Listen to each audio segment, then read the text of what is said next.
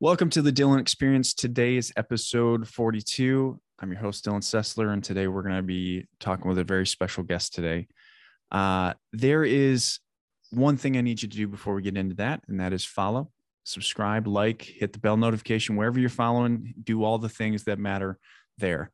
Now, today, my guest has a remarkably profound story, one of hardship, confusion, and most importantly, one that showcases the true indomitable will for a human being to survive and continue to work through adversity. In the 2000s, my guest found himself gaining a lot of weight to the point where he maxed out at 340 pounds. He followed a number of different programs to get himself down to 280 pounds, but in 2009, it all seemed to be for nothing. He found himself on permanent medical leave because he was thought to be passing out randomly.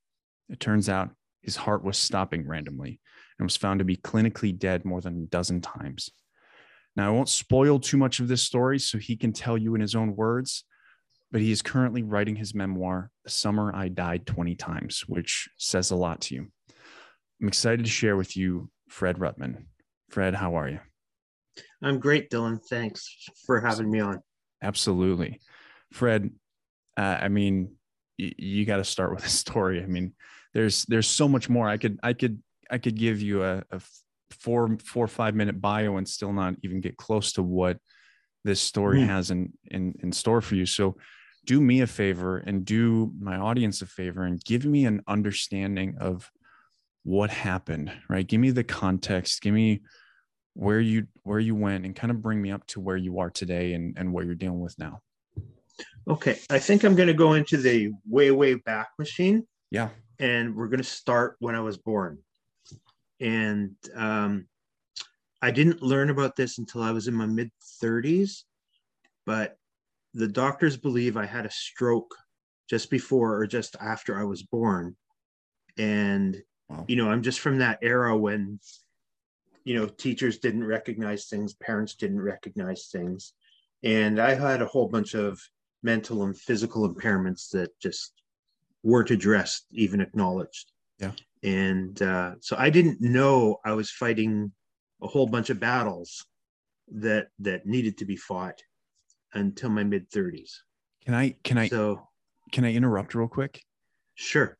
Did you ever have feelings, right? No one ever told you, but did you ever have feelings of like, there's something wrong in here? Yeah, for sure. I knew things were wrong with me. Like I knew I was legally blind in my left eye, but no doctor ever could tell me why. Your eye is perfect, but yet you can't see out of it. Weird. So I'd get, and then there's no follow-up or anything like this. Yeah. I knew there was something wrong with the entire left side of my body, but I could never articulate it. I knew my memory was different than everybody else's, but who do you take that to? Right. And say, my memory is different than yours. Well, of course it is. Yeah. So, what I've learned since is I have no ability to visualize. So it's very difficult for me to retain visual clues. Interesting. So, if I said to the average person, I want you to visualize your favorite ice cream cone and see it dripping down the cone and onto your hand. And, I can't even do a stick figure version of that. Wow. And it leads into a whole other things like face blindness. If your audience is familiar with that, you see somebody, and you just don't recognize them, even if they just do a minor adjustment to the way they look or the setting you're seeing them in. Sure. I used to work for a financial services company, and I would spend 2-3 hours with a couple at their dining room table and have deep conversations with them about their family and their finances. If I saw them 20 minutes later in the mall, I'd have no idea who they were.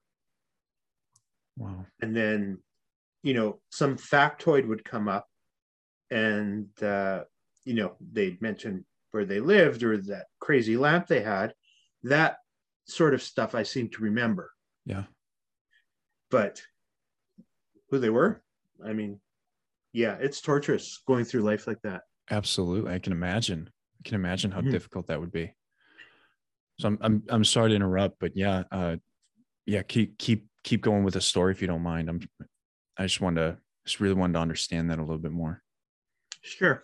Um, so when I was my mid 30s, my life was going nowhere fast. And my sister started hanging out with this woman who was doing a PhD. And this woman, I forget her name, her husband ran a clinic for people with learning disabilities or brain impairments. And she suggested I go there and get tested. And that's how I found out that I have what's generally described as a right hemisphere dysfunction. And I forget the exact number, but my right hemisphere was performing at less than 50% of what it should have been. So, your hemispheres work opposite in Yep. your body. So the right hemisphere explained why my left side of my body wasn't working. And that's called hemiparesis. So paresis being paralysis, Sure. hemi being half.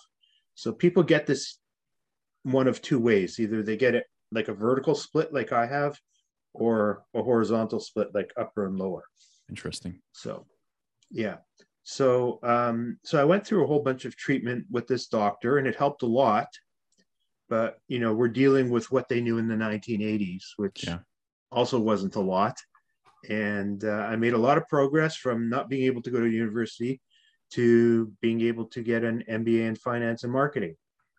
So it made a huge difference in my life, but I had no idea how much more I had to grow to get back to the, I guess, level playing field. And then I'm going to fast forward to 2009, when this current adventure started. And um, as you mentioned, the doctors thought I was passing out randomly and misdiagnosed me for a number of months until they finally figured out that I was actually dying. My heart was stopping. So your heart stops, your blood pressure goes to zero, you have no blood and oxygen in your brain, you collapse, and you hit your head on whatever is the hardest object in the universe in the immediate vicinity. Yeah. So I sustained a bunch of concussions, which just layered onto the existing brain damage I had. And it got worse. And they finally figured out what was going on. It had something called a full heart block, which is all about the electrical system in your heart. And it sends the little pulses to tell your atria and your ventricle to bump, to beat and sync, Mm-hmm. and supply your body with what it needs. That system was dying in me. And so those signals weren't going through anymore. And thus my heart would stop. So I was clinically dead 20 times that we know of, that we have on record. Clinically dead means your heart isn't pumping and you haven't taken any breaths for 30 seconds. Some definitions have it at 60 seconds, but so Yeah, I feel like 30 seconds is long enough to be pretty bad. Yeah. So we had a couple like 3 to 5 minute episodes because I was on an ECG type of monitor. So we actually had strips so that's getting into serious brain damage, not even factoring in the concussion parts. So what's amazing from all this is never once was I given an MRI or a CAT scan or any sort of neurological assessment, even though they knew I was getting the shit beat out of me. Yeah. Right. And I was so battered that, you really lose the ability to advocate for yourself. Yeah. And, being a combat vet, I guessing you see a lot of this as well. Yep. And you don't even know what to ask for, right, or who to ask for help, because there's really no roadmap for anything like this. If you want to Yeah, If you especially want to back have then. yeah, if you break your leg, they know how to put a plate in there. For this, they really don't know, and they're just starting to scratch the surface. And I had to rely on my own intuition to try and start healing. Um, I'll tell you how badly my brain was battered. I've been learning Hebrew since I was 5. And so I come from the Orthodox Jewish world. And, you do your daily prayers 3 times a day. When my friends brought my prayer book to the hospital, I started to do my prayers. I could no longer read Hebrew. Like, it knocked an entire language out of my head. Have you since retained that, or is that still? It's come back, but it's much weaker. I mean, Yeah. I lost a lot of everything Wow. um, back then. So I lost language. I started slurring my words. I had depth perception problems, balance problems. I wasn't great at nonverbal skills before that. And I'd made a lot of progress, but it went back to, close to the starting point. Right. And there's just, you know, there's an anxiety that runs in the background that's always there. Yeah. And it, because you don't know when you're about to drop dead. And Right. then they gave you, uh, they gave me a pacemaker to correct this, but then there were problems with the pacemaker. Yeah. So you're supposed to be protected, but you're not protected anymore. Right. So it's just constantly churning in the background. Yeah. I So that's can't even imagine, and not only that, but like your inability to kind of communicate this stuff started so early on because of that potential stroke, either before or after your birth, right? Of you had problem, you felt like you had problems, but how do you express that to adults when you can't even, you know, you know, bring to bear words and vocabulary at such a young age to express that stuff, right? That's Mhm. that's the challenge in many ways, that ultimately really what I see leads to such difficulties expressing yourself at older ages is that you never had the words early on. And if you never get taught the words, if you never get taught how to express this stuff, the emotional expression, if you get um, in some ways suppressed by other people, right? Mhm. You get told, hey, there's nothing wrong with you, right? Mhm. But your body's like, yeah, there is. There's definitely something wrong with me. Like, how do you tell that adult that just told you what you should feel that you feel different? And that Mhm. that kind of stuff I can imagine. Obviously with everything else you had going on before this stuff, how difficult it would have been. Especially with my own experience as a combat vet, right? It was hard enough without brain injuries to express what Mhm. I had going on. And I can't even imagine how much more complicated that gets when you have that brain injury and you have that history of not being able to understand how to actually express the very issues that you've had. It's hard. It's extremely hard. Yeah, it's also exhausting. Yeah. And when you're exhausted and you don't even know you're exhausted because you're not really good at identifying your own feelings and emotions, Yeah. um, people will see you as just acting out. Yeah. So I remember trying to learn script, and I was at a parochial school, so we do half a day Hebrew, half a day English, and a lot of the Hebrew teachers were former IDF. So Yeah. they're all battle hardened people, Yeah. and you can't write between the lines, and they're just like, you're not trying. Like, it never occurred to anybody that that that there's something that's preventing you from writing between the lines. Yeah. So you're just getting drill sergeanted all day, Yeah. and yeah, Makes it sense. wasn't the best experience. Yeah. And it makes sense why, like when you look back and hindsight's 2020, isn't it? But it's Mm-hmm. also, it's also hard to be able to see that and recognize that's what I had to go through. Mm-hmm. It's harsh in many ways. Mm-hmm. Um, so you were around 2009, obviously. Um, you had all of this stuff happen. You got in some ways diagnosed. You got a pacemaker. Then what Mm-hmm. happened?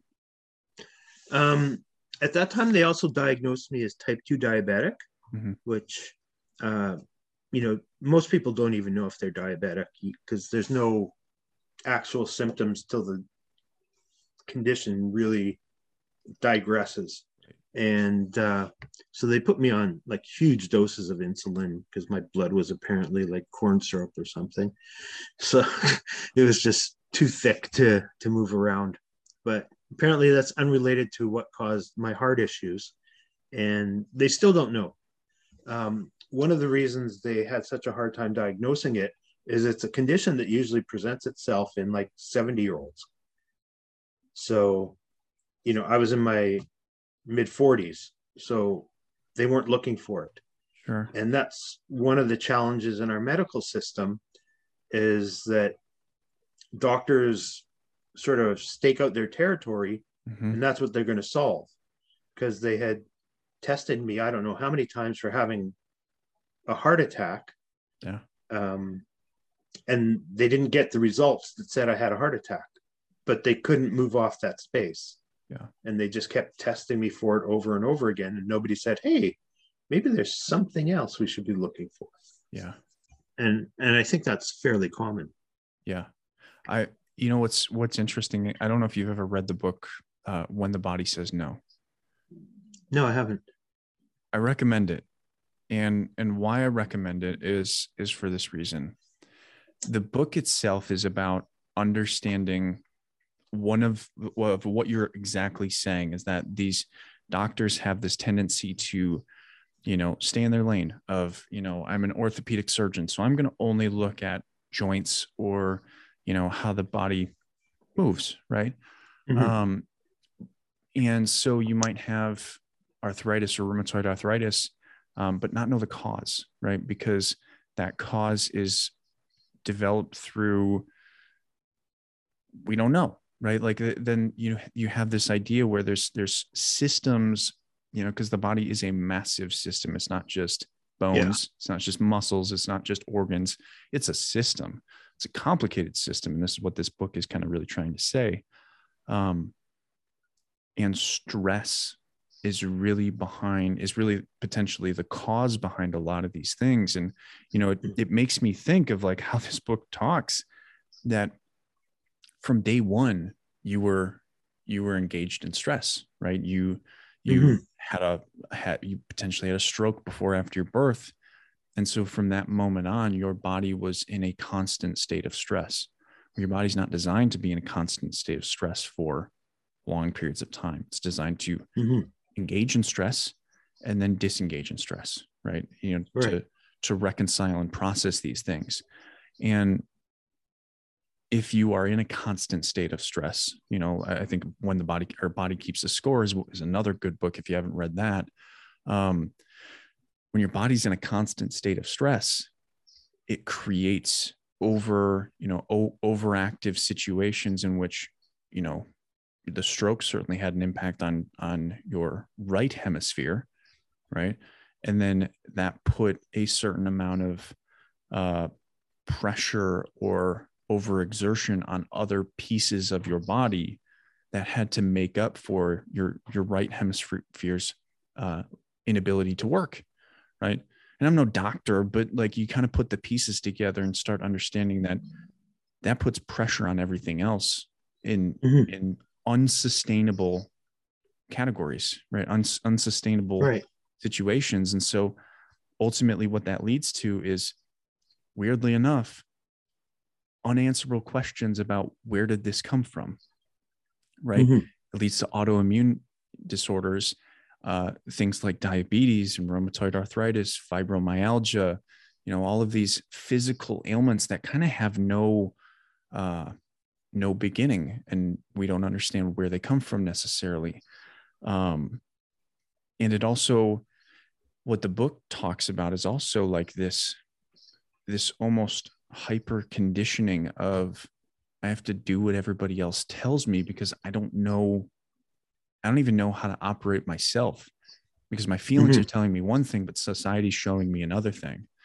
And so that conditioning itself, like this is where, when the body says no actually comes into play, is that when you can't say no to people, your body says no for you. Because that conditioning of, I want to please people, I want to make people happy, but I feel like I'm the burden. And so we take on this responsibility of trying to help other people or do everything for other people or make other people comfortable. And we're exerting more stress and creating more internal issues to the point of our body slowly declines and falls apart, kills itself, more or less. Actually, Joe Rogan just had somebody on I can't remember his name, Tyler. He's a former helicopter pilot, fighter helicopter. Sure. And he was expressing the same views. Yeah. And it seems like a lot of the people in the service are these people that just want to help and please other people. Otherwise, they're the burden. Yeah. I think it's remarkably more common. I think you look at therapists, you look at psychologists, psychiatrists. Why did you get in the profession? Social workers, people that serve people essentially are going to potentially have this problem, right? And then when you add on complicated medical issues like yourself, it's only going to expand those problems. And I think it's not only an individual situation or issue, it's a societal issue. It's because we're creating this by having these expectations of, Fred, you need to be normal. Well, you fucking can't, right? Like whatever that means, right? Like if I have this expectation of you being normal, and I get upset when you're not, what does that do to you, right? Like that's placing so much internal stress that you can't come out and say, Dylan, your version of normal is bullshit, right? Like you can't do that necessarily, because I might have 12 people that say the same thing to you. And then like, we're societal beings. It's like, if you're the one person that's out, right? You look at all the people that are in and you're like, I'm the problem. Yeah. And I think with going off on too much of a tangent, yeah, our definition of what is normal has narrowed so much as a society that you're either side A or side B and almost nothing in between. Yeah. And that adds a whole nother layer of constant aggravation. I think the national pastime now is being disproportionately outraged at the smallest thing. Yeah. It's everybody's hobby. It's a great way to put it. Yeah, absolutely. I think, national pastime is being a troll on the internet. Right. Yeah. It's sad. It's a struggle, and it's a real, I think it's something that we're going to be coming up against in the next decade of, I feel like we're going to start addressing that issue, because people are getting more and more annoyed with it, right? Like I see more and more discussion about it on, from influencers that are big, right? Where it has never really been a major focus for certain influencers. I think more and more people are just going to come out and be like, don't be a dick, Yeah. It's not and hard. Stand up. Yeah. Throw another Joe Roganism out there from the same interview, and I'm sorry, I can't remember the guy's name. He said there's an old adage that hard men lead to there being easy lives. Yeah. Easy lives lead to weak men. I've been talking about this a lot, actually. Mm-hmm. I'm gonna pull up the quote real quick, but keep going with your thought. And weak men lead to, real problems, and the real problems lead to the rise of hard and capable men again.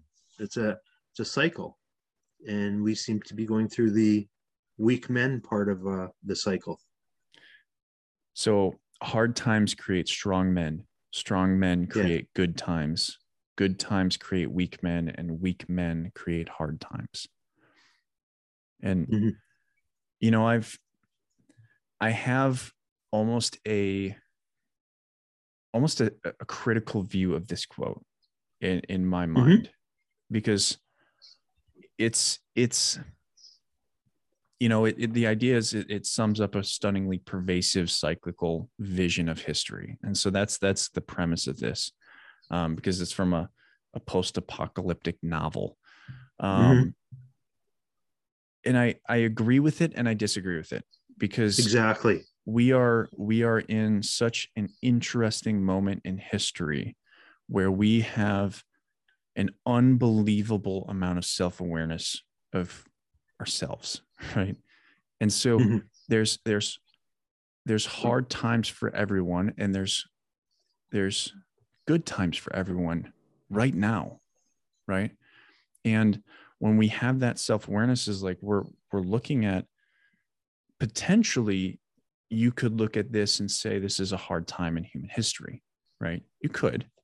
You could also say, on the contrary, it's one of the best times in human history, because we Right. have the most abundance, we have the most self-awareness, we have the most amount of access to information, to money, to medical care, food, water, all of this stuff that we've never had access to before at such a scale.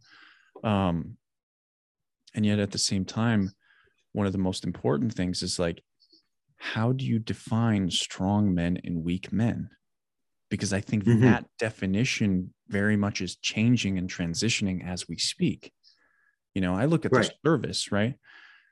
I look at how the army is changing right now. When I joined the military, I got punched in the chest by a drill sergeant. You could never do that now, right? And Mm-hmm. so does that make me a strong man versus what the army's, you know, developing right now? I wouldn't say necessarily, because there's soldiers that I have now that are emotionally more resilient than I was in 2008 when I joined, Mm-hmm. because they have the ability to actually express their feelings because their parents actually taught them that. Right. I was never taught that. And so maybe physically I can handle more pain, but maybe emotionally they can handle more hardship. Mm-hmm. I don't know, you know. And so that idea of strong men versus weak men is a remarkably fluid conversation right now, and I don't think we really know how to define it. No, and it'll change over time, and then you'll have freaks like Jocko. So Yeah. Right. you Right. know who's just like the entire package. Yeah, Uh, I agree. I don't know anybody who has listened to one of his podcasts or his interviews and said, "Oh my God, how can I not be like that guy?" Or "How can I be that guy?" You Yeah. know, that's their new life goal. But Right.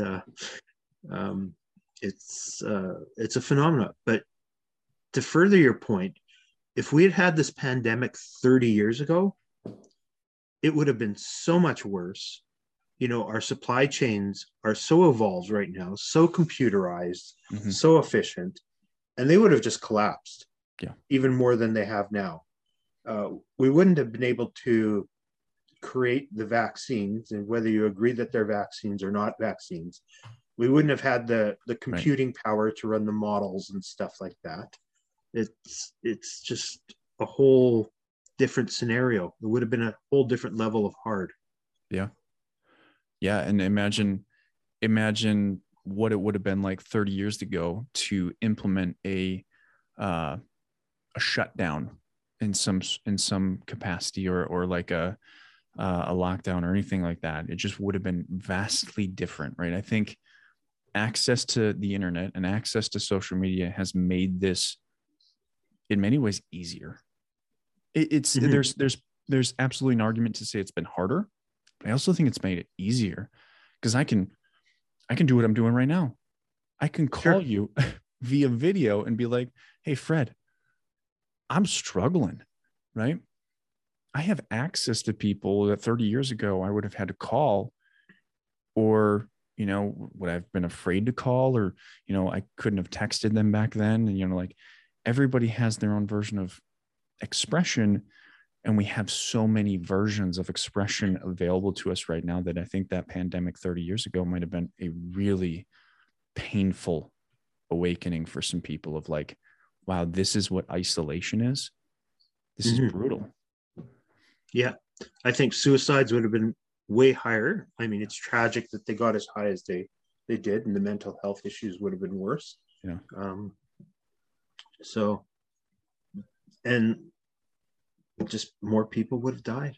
Yeah, I agree.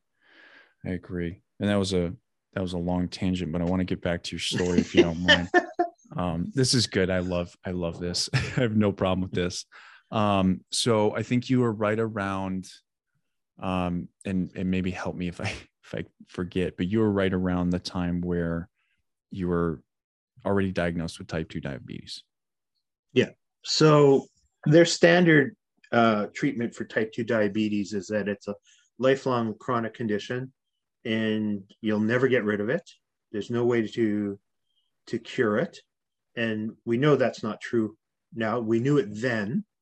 So if you want to go into the conspiracy end of things, into Area 51, so much of our lives are being driven by the pharmaceuticals. Mm-hmm. And so I know it can be cured because I have reversed my type 2 diabetes. And I'll tell you about that in a little bit. So I was figuring out how to recover from all this, trauma, and I wasn't able to work.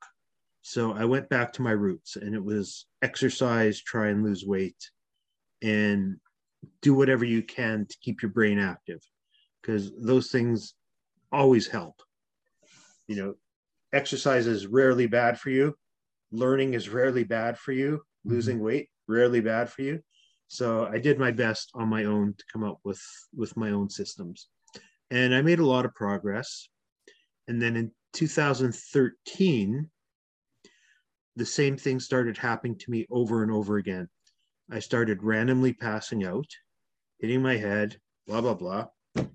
And, well, wait, I've got a pacemaker. The pacemaker keeps me alive. I'm 100% dependent on this pacemaker. Yeah. So if it stops, I stop.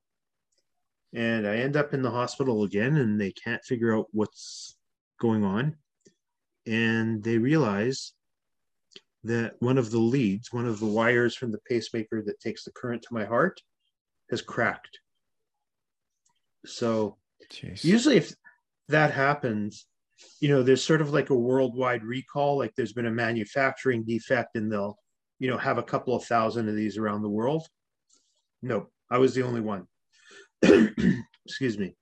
So, they weren't looking for something like that because they had no notice, and they finally figured it out. And so they said, well, we've got to replace this. So I go in for the replacement surgery.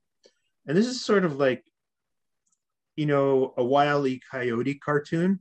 Yeah. Kind of like, finally, I think, I got the Roadrunner caught, and then splat. Right. Again. So I go in for surgery, and it's a very cool little room. It's actually a lab as opposed to an operating theater. And they've got like this big scoreboard with all your vitals and everything. And the room is really cold. It's like 38 degrees.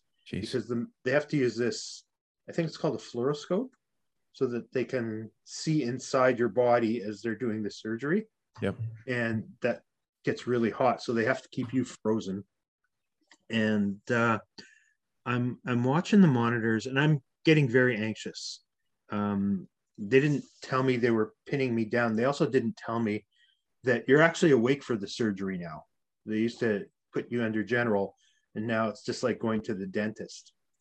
And so there's having trouble with this monitor, and they're, we can't see your vitals. And I'm like, oh, I didn't like this before. I'm liking it even less now. And then they start to cut, and they also don't tell you they're now using a laser scalpel. So you're sitting there in a really anxious position, And then you smell your flesh burning as they cut you open. And then I know the feeling that happens when my heart stops. You get sort of like a little brain quake. I don't know if that's the brain like doing whatever it can to like keep me alive, keep me alive. Yeah. But I just remember saying, "Oh fuck, I'm gone." And then I was gone. The I guess they had moved the pacemaker or something in this whole process, and it disconnected the wire again. And so I was code blue on the table. And we all have these visions. And I think this is also part of the problem in medicine from watching all these TV shows and movies about how, if there's a medical emergency in 8 seconds, like every exact person that needs to be there is on scene, and every medication they need is on scene, and every medical device is on scene. It certainly doesn't happen like that. I've seen enough of these on both in the hospital wards and in my own situation. It's fucking bedlam. People are screaming and swearing and they can't find things. And Yeah. so I didn't remember them putting these things called pacing pads on me. So as opposed to the defibrillators, which are one shock, this is something that just keeps shocking you as you go, to keep simulate your heart beating.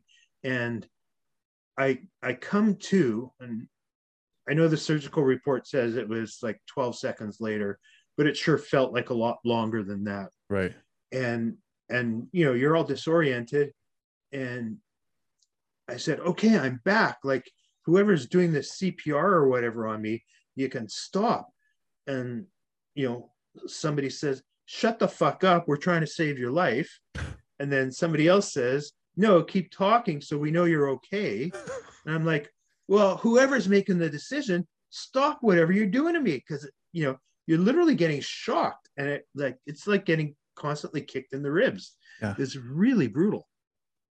So eventually they decide they need to put in a temporary pacemaker, and they do that by threading a wire through your femoral artery. So that's your longest artery in the body, and they go up through your groin. So conveniently, nobody thought to bring one to the operating theater. So they had to go find it. So they're like, where is it? Well, it's in the supply closet. There's only 3,000 supply closets. Could you narrow it down, kind of thing? So somebody finally brings one back. And then the doctor said, well, where are the fucking leads? No. So they had to go back and get the leads and everything.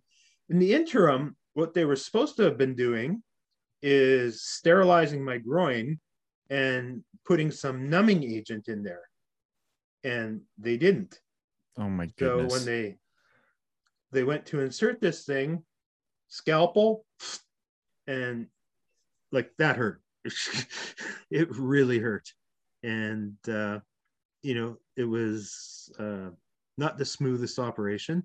And then they took me back to ICU. And because they weren't sure how well they had put this temporary pacemaker in, I wasn't allowed to move for like 7 days because it could have popped out. And then after 7 days, they discovered I had no infection. So we were going to try again. So I said, hold on, we're going to do things a little differently this time. You're going to make sure that you don't use a laser scalpel.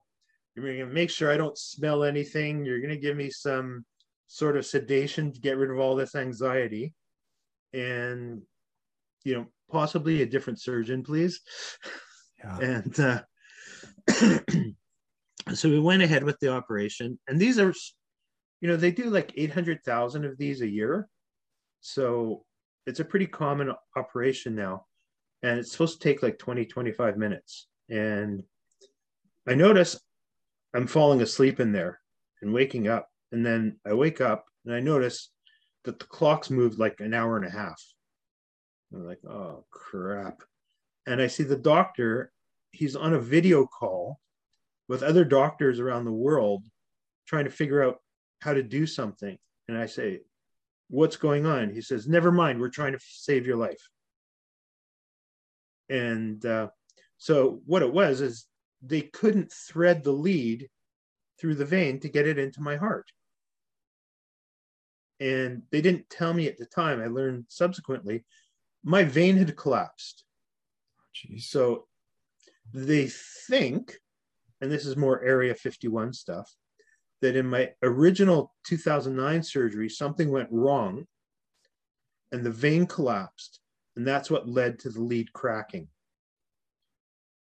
and causing this subsequent mess. Jeez. So they eventually figured it out how, I don't know. And so stayed in ICU for a few more days and they release you to the world. Again, with no treatment plan. Right. There's like, nothing to address anything that's happened to you neurologically. It's kind of mind-boggling. That's just, when I look at that, it's just, that's trauma. I mean, that's medical trauma. Like that's one of those things that is quite rarely discussed nowadays in terms of like PTSD. It's like medical trauma, like all of that. I mean, if I think I've been quite lucky. I've had 3 ACL surgeries, 2 reconstructions, and both surgeons walked me through the whole process beforehand without me even asking. Like I didn't even have to advocate for myself. They walked me through those surgeries. And obviously reconstructions are a lot more common and have been throughout, the past 20 years than something like that because they're just so common. But it just seems like good medical practice to say, this is what's about to happen to you, so you're prepared, right? And give you some kind of choice in knowing that or not, is it just seems like that's a good idea. And it's baffling to me, from my experience, because I've had good experiences, to realize that there's people out there going through such traumatic kind of situations as this, that people don't explain this to you beforehand. That's traumatic. And I mean, living with that is, I can't imagine that's been easy to kind of process afterwards. It hasn't been. And I don't want this to come across as me just bashing the medical industry, because it's a continuum, right? You get your, superstars, and then you've got the lower end of like, how the fuck did you get a job? Right. It happens everywhere. You could bash any industry with that. Yeah. So my current medical team, I've got like 6 specialists, are pretty top notch. But along the way, you just have to, my parents had a really hard life, and I guess I've got some of their overcoming adversity and, strong resilience gene. Which is quite good for you. And and it, I mean, nobody teaches you how to be resilient. No. We assume kids, when they go to school, that they know how to do homework.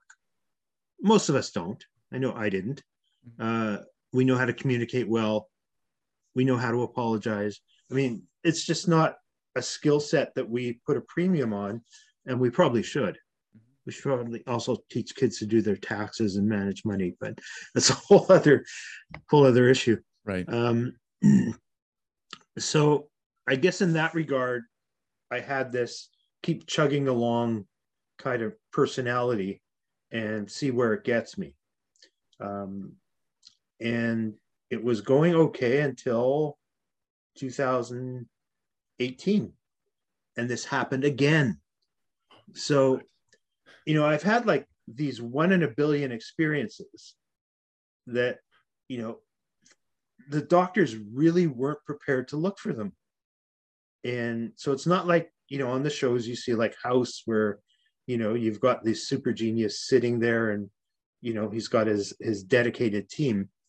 Most hospitals don't work like that. Right. And so I went in for surgery number 4, I guess. and they decided, screw the old pacemaker. We're just going to put in a whole new unit. So this one's, my initial ones are on the left side of my chest. We're going to go right side, put in the new unit, take the old unit out, and you'll be happy and healthy for another 15 years. Mm-hmm. So something happened during this surgery. I actually told them, I don't want to be awake for this. If you guys are going to kill me again, I don't want to know about it. I feel like if people heard that out of context, they just wouldn't understand, but it makes sense. It makes so much sense. Yeah. So we go for the surgery, and I like my pacemaker surgeon. He's a great guy. He's always accessible and very creative. And of course, so I don't remember the exact times, but say my surgery was scheduled for 1 p.m. And when I started to wake up out of the anesthetic, I noticed it was like 5:30 or 6. And again, 25-minute surgery, even in my dazed state, something didn't go right. And of course, something didn't go right. Of course. So Jesus. They couldn't install both of the leads that I needed to fully replace it. So I actually don't have an explanation as to why that happened, but it happened. So they had to figure out, well, how are we going to keep him alive? He obviously can't keep going with the one that keeps failing. Yeah. So they actually rigged up a system where when the original pacemaker craps out, the second one senses it and kicks in. Interesting. Yeah. So it is, but it's a system that takes a while to get refined because you have to keep playing with the sensors. So in the interim, I was still having these syncopes where this would stop, and then there might be like 3, 4, 5 seconds until this one would understand that and kick in. Yeah. So you still get these holy, crap, because your heart does stop for the 4 or 5 seconds. And again, that's just so unnerving because you don't know if it's going to kick back in. Right. And you don't know if you're going to fall or you're going to fall down the stairs. Can I drive? No. I mean, doctors told me I could drive, but I said, I don't feel safe driving. I'm just going to ride my bike until you guys get this figured out. So it took probably like 3 years to get it dialed in so that it kicks in like immediately. So that's the adventure. I mean, that's just so much. There's so much anxiety, a powerful anxiety with that. Like you are literally, you're 5 seconds away from death, and every single time, and like it, like that's incredibly powerful and real. That has to be incredibly traumatizing in some way. Of like, even after those 3 years of kind of figuring things out, you probably still look back and are like, is it going to work? Like, I don't know. It may stop tomorrow. And it's gotta be hard. Well, I'm going to put some icing on the cake. Of course you are. I would expect nothing less from you at this point, Fred. The original pacemaker that was replaced, the battery's almost dead. So within the year, I have to go in for another replacement surgery. So let's hope this one is 25 minutes long and it's good. Well, we can, but looking at the other side of things, I've still got a book to write. Yeah, you do. And the more of these misadventures that happen, the more book I have to write. I was going to ask you about that with all of this stuff going on, right? Like, having that kind of right hemisphere issue, and having obviously all of these complications happening, how does that actually impact writing a book? I know, like for me, it's incredibly hard to just write a book, and I don't have all those complications and that, the brain injuries. I don't have that stuff, and it's hard enough for me to write a book. How does it impact you for writing? That's interesting. Learning to keyboard was literally a game changer for me, because before that, when I had to write things out by hand, I was very stop and start and cross that out, and like writing essays was torturous for me in high school. Yeah, I can imagine.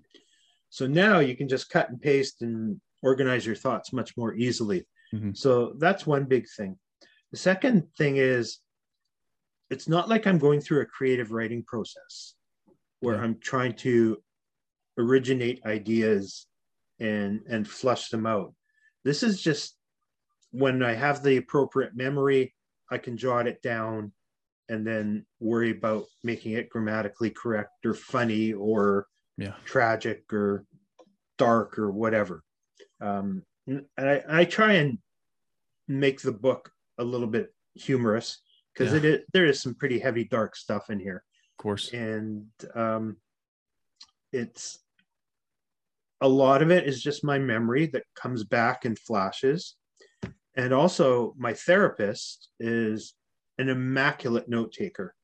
Like, she's probably got a stack of notes on me, this high. And so if I can't remember something, I can just go back to her and say, do you remember when? And stuff like that. I remember once asking her, what do you remember from when you first heard about my story? And she said, I was just amazed that you're any degree of functional at all. Yeah. Like, I've never heard a story like this. Right. And, that's a therapist who's been in the business for 30 years. Yeah. And even now, if I have something bothering me and I end up going to emerge or something, because that's what the doctors say, you're in such a freaky position. If you think you've got a headache that's not normal, you go to emergency. Yeah. And I tell the doctors I have 2 pacemakers running simultaneously. They don't believe me. I was told once, I don't know if this is urban myth, hospital myth, that there's like 8 people in the world that are hooked up like me. And so doctors don't believe me. I'm like, you've got my file. That's another thing doctors don't do. They don't read the files. Right. Okay, go back to this date. You could say inserted second pacemaker. I'm like, no, I don't want to do it. So it's an interesting experience. Yeah, it's crazy. Listening to the story, I like, obviously you sent me a bio and I read through it and I'm like, this is nuts. But hearing you talk about it is just another level, right? Like, you're right. Like, there's nothing like this, right? There's nothing, and I suppose, like, when, going back to the original question of like writing, how does it impact writing? It makes a lot of sense now. Like, for my book, it wasn't just a memoir, right? My book there was more creative understanding, because I'm trying to help people understand how to overcome some of this stuff that you and I have gone through in different capacities. And I wasn't just writing a memoir. I was really trying to formulate creative ideas of, this is how I did it. This is how I've watched other people do it. And putting those two together takes a lot of effort. But having that memoir is actually, it would make sense. It'd be a lot easier to just, hey, this is what happened to me. So write down all the things that have happened to me. I've done that. And that is actually quite simple. I am curious, like, when do you think it'll be, finished? It's sort of finished right now. It's sitting with the editor, and I have to raise some money to get the professional editing done and the artwork and stuff. So I'm not sure if I'm going to run a Kickstarter. I think I'm going to run a Kickstarter. Sure. Because, if I had been working all this time, the money wouldn't be a problem. But I'm pretty financially depleted right now, so the money has to come from somewhere else. I had somebody who was going to fund it, and then COVID hit, and his business took a real hit, so he had to back out. Yeah. So somehow this is going to get published. Absolutely, and, as it should. And maybe it'll evolve into a speaking tour. And does this all tie into the question you're going to ask me at the end? Yeah, absolutely. And we can speed up that process if you want. Like I feel like we've gotten through most of your story. Is there anything else? I guess where are you now outside of the book? Like, what are you trying to kind of get to? What are your goals? What are you still struggling with? Where are you right now? Well, I think I've got a clear purpose in life. So if you're a God believing person, of whatever God you believe in, you believe, okay, once you have a near death experience, whatever you want to call it, fine. You have like 30, 40, 50 of these. God's giving you a pretty clear message that you're not done yet. and you've got some purpose, and it's up to us to figure out what that purpose is, whether right or wrong. And I think my purpose is to tell my story and let people know they're not alone. We're all going to face some type of adversity. I might not be walking in your shoes, but I'm going to be walking in shoes right beside you to some degree. And we should try and draw strength from each other's adventures. There's nothing super special about me, despite what my mom says. And, if I can get through this, most people can hopefully get through their adventures. But mindset is so important. Yeah. And, you talked before about not knowing the root causes of so many of our illnesses. So I'm going to do a quick book promote here, if that's okay. Go for it. Absolutely. So before my last surgery in 2018, I went into my doctor's office, the cardiologist, and he walks in and throws this book at me, not this one, but another one called The Obesity Code by Dr. Jason Fung. And it's about intermittent fasting. So this current one, Fast, Feast, Repeat, is a New York Times bestseller by Jen Stevens. And I'd recommend that people look into this book.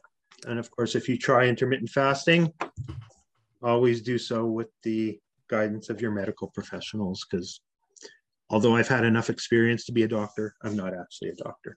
Yeah. So my cardiologist says, buy this book, read this book, do this book, after you get buy-in from all our other, medical team.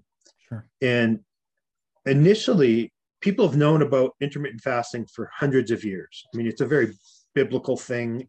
Most major religions have fasting components. What our current medical paradigm is on intermittent fasting is it's mostly for weight loss.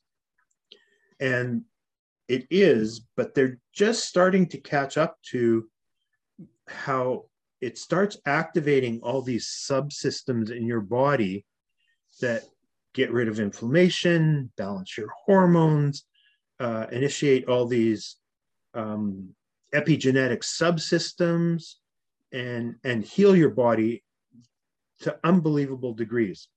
And I now attribute the large majority of my recovery to intermittent fasting. Things that the neurological healing. So you can go to people like Dr. Mark Mattson from Johns Hopkins, who talks about how intermittent fasting works on your nervous system, helps regenerate nerves, gets rid of scar tissue in the brain, replaces neural pathways that have been damaged and recreates them. It's fascinating stuff. And I could go on and on and on, but I know you only have a certain amount of time for the podcast. Yeah. Well, I'll make sure there will be a link to that book in the description for people to people to check it out. I will check it out. But yeah, for sure. Yeah, I mean, Fred, this has been, it's incredible to hear your story, and it absolutely needs to be a Thank book. you. And so make sure you finish that. If there's anyone that has heard this story at this point, I'll make sure there's a link. By the time this comes out, I imagine you'll have either a Kickstarter or a GoFundMe to get this kind of kicked off, or at least I'll get you a link to find Fred, connect with him, and maybe, certainly a lot of people have helped me get my book off the ground. Mm-hmm. I imagine that there will be a lot of people that will be able to help you. If you're hearing this, it would be incredibly valuable to have your book and your legacy left behind for whenever it is you put it out there. So hopefully someone hears this and is able to help you out with that. I hope that's the case. But I got to ask you a question before we call this done. If there was one message you could leave the world, Fred, what would it be? Joy is comparison is the thief of joy. Probably heard that before. And joy is not like our current supply chain. There is no finite supply of joy. It's out there for you to grab. And the more joy you can put into your life, even though it seems like there shouldn't be, the easier and better and more successful your journey is going to be. And there's also a psychologist from Holocaust days named Viktor Frankl. Mm-hmm. And he went through the camps. Yeah. And I think his most famous premise is, if you have hope, you can get through anything. Yeah. Yeah. So allow yourself hope and joy. Man's search for meaning is one of Viktor Frankl's probably most well-known works, I would imagine.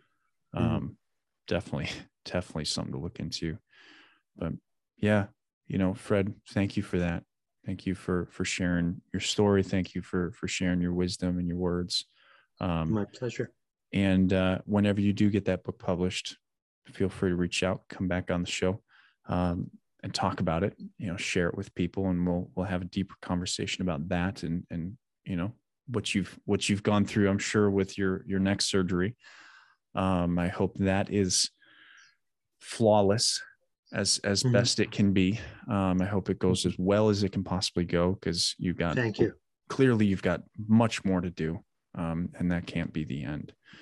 But again, Fred, thank you for being on the show. My pleasure. If you've listened to this as long as you have now, I appreciate you. I thank you for staying in touch with us, listening to me and Fred have go off on all our tangents. And I think we will see you next time on the Dylan Experience. So thank you. Of course. Too easy.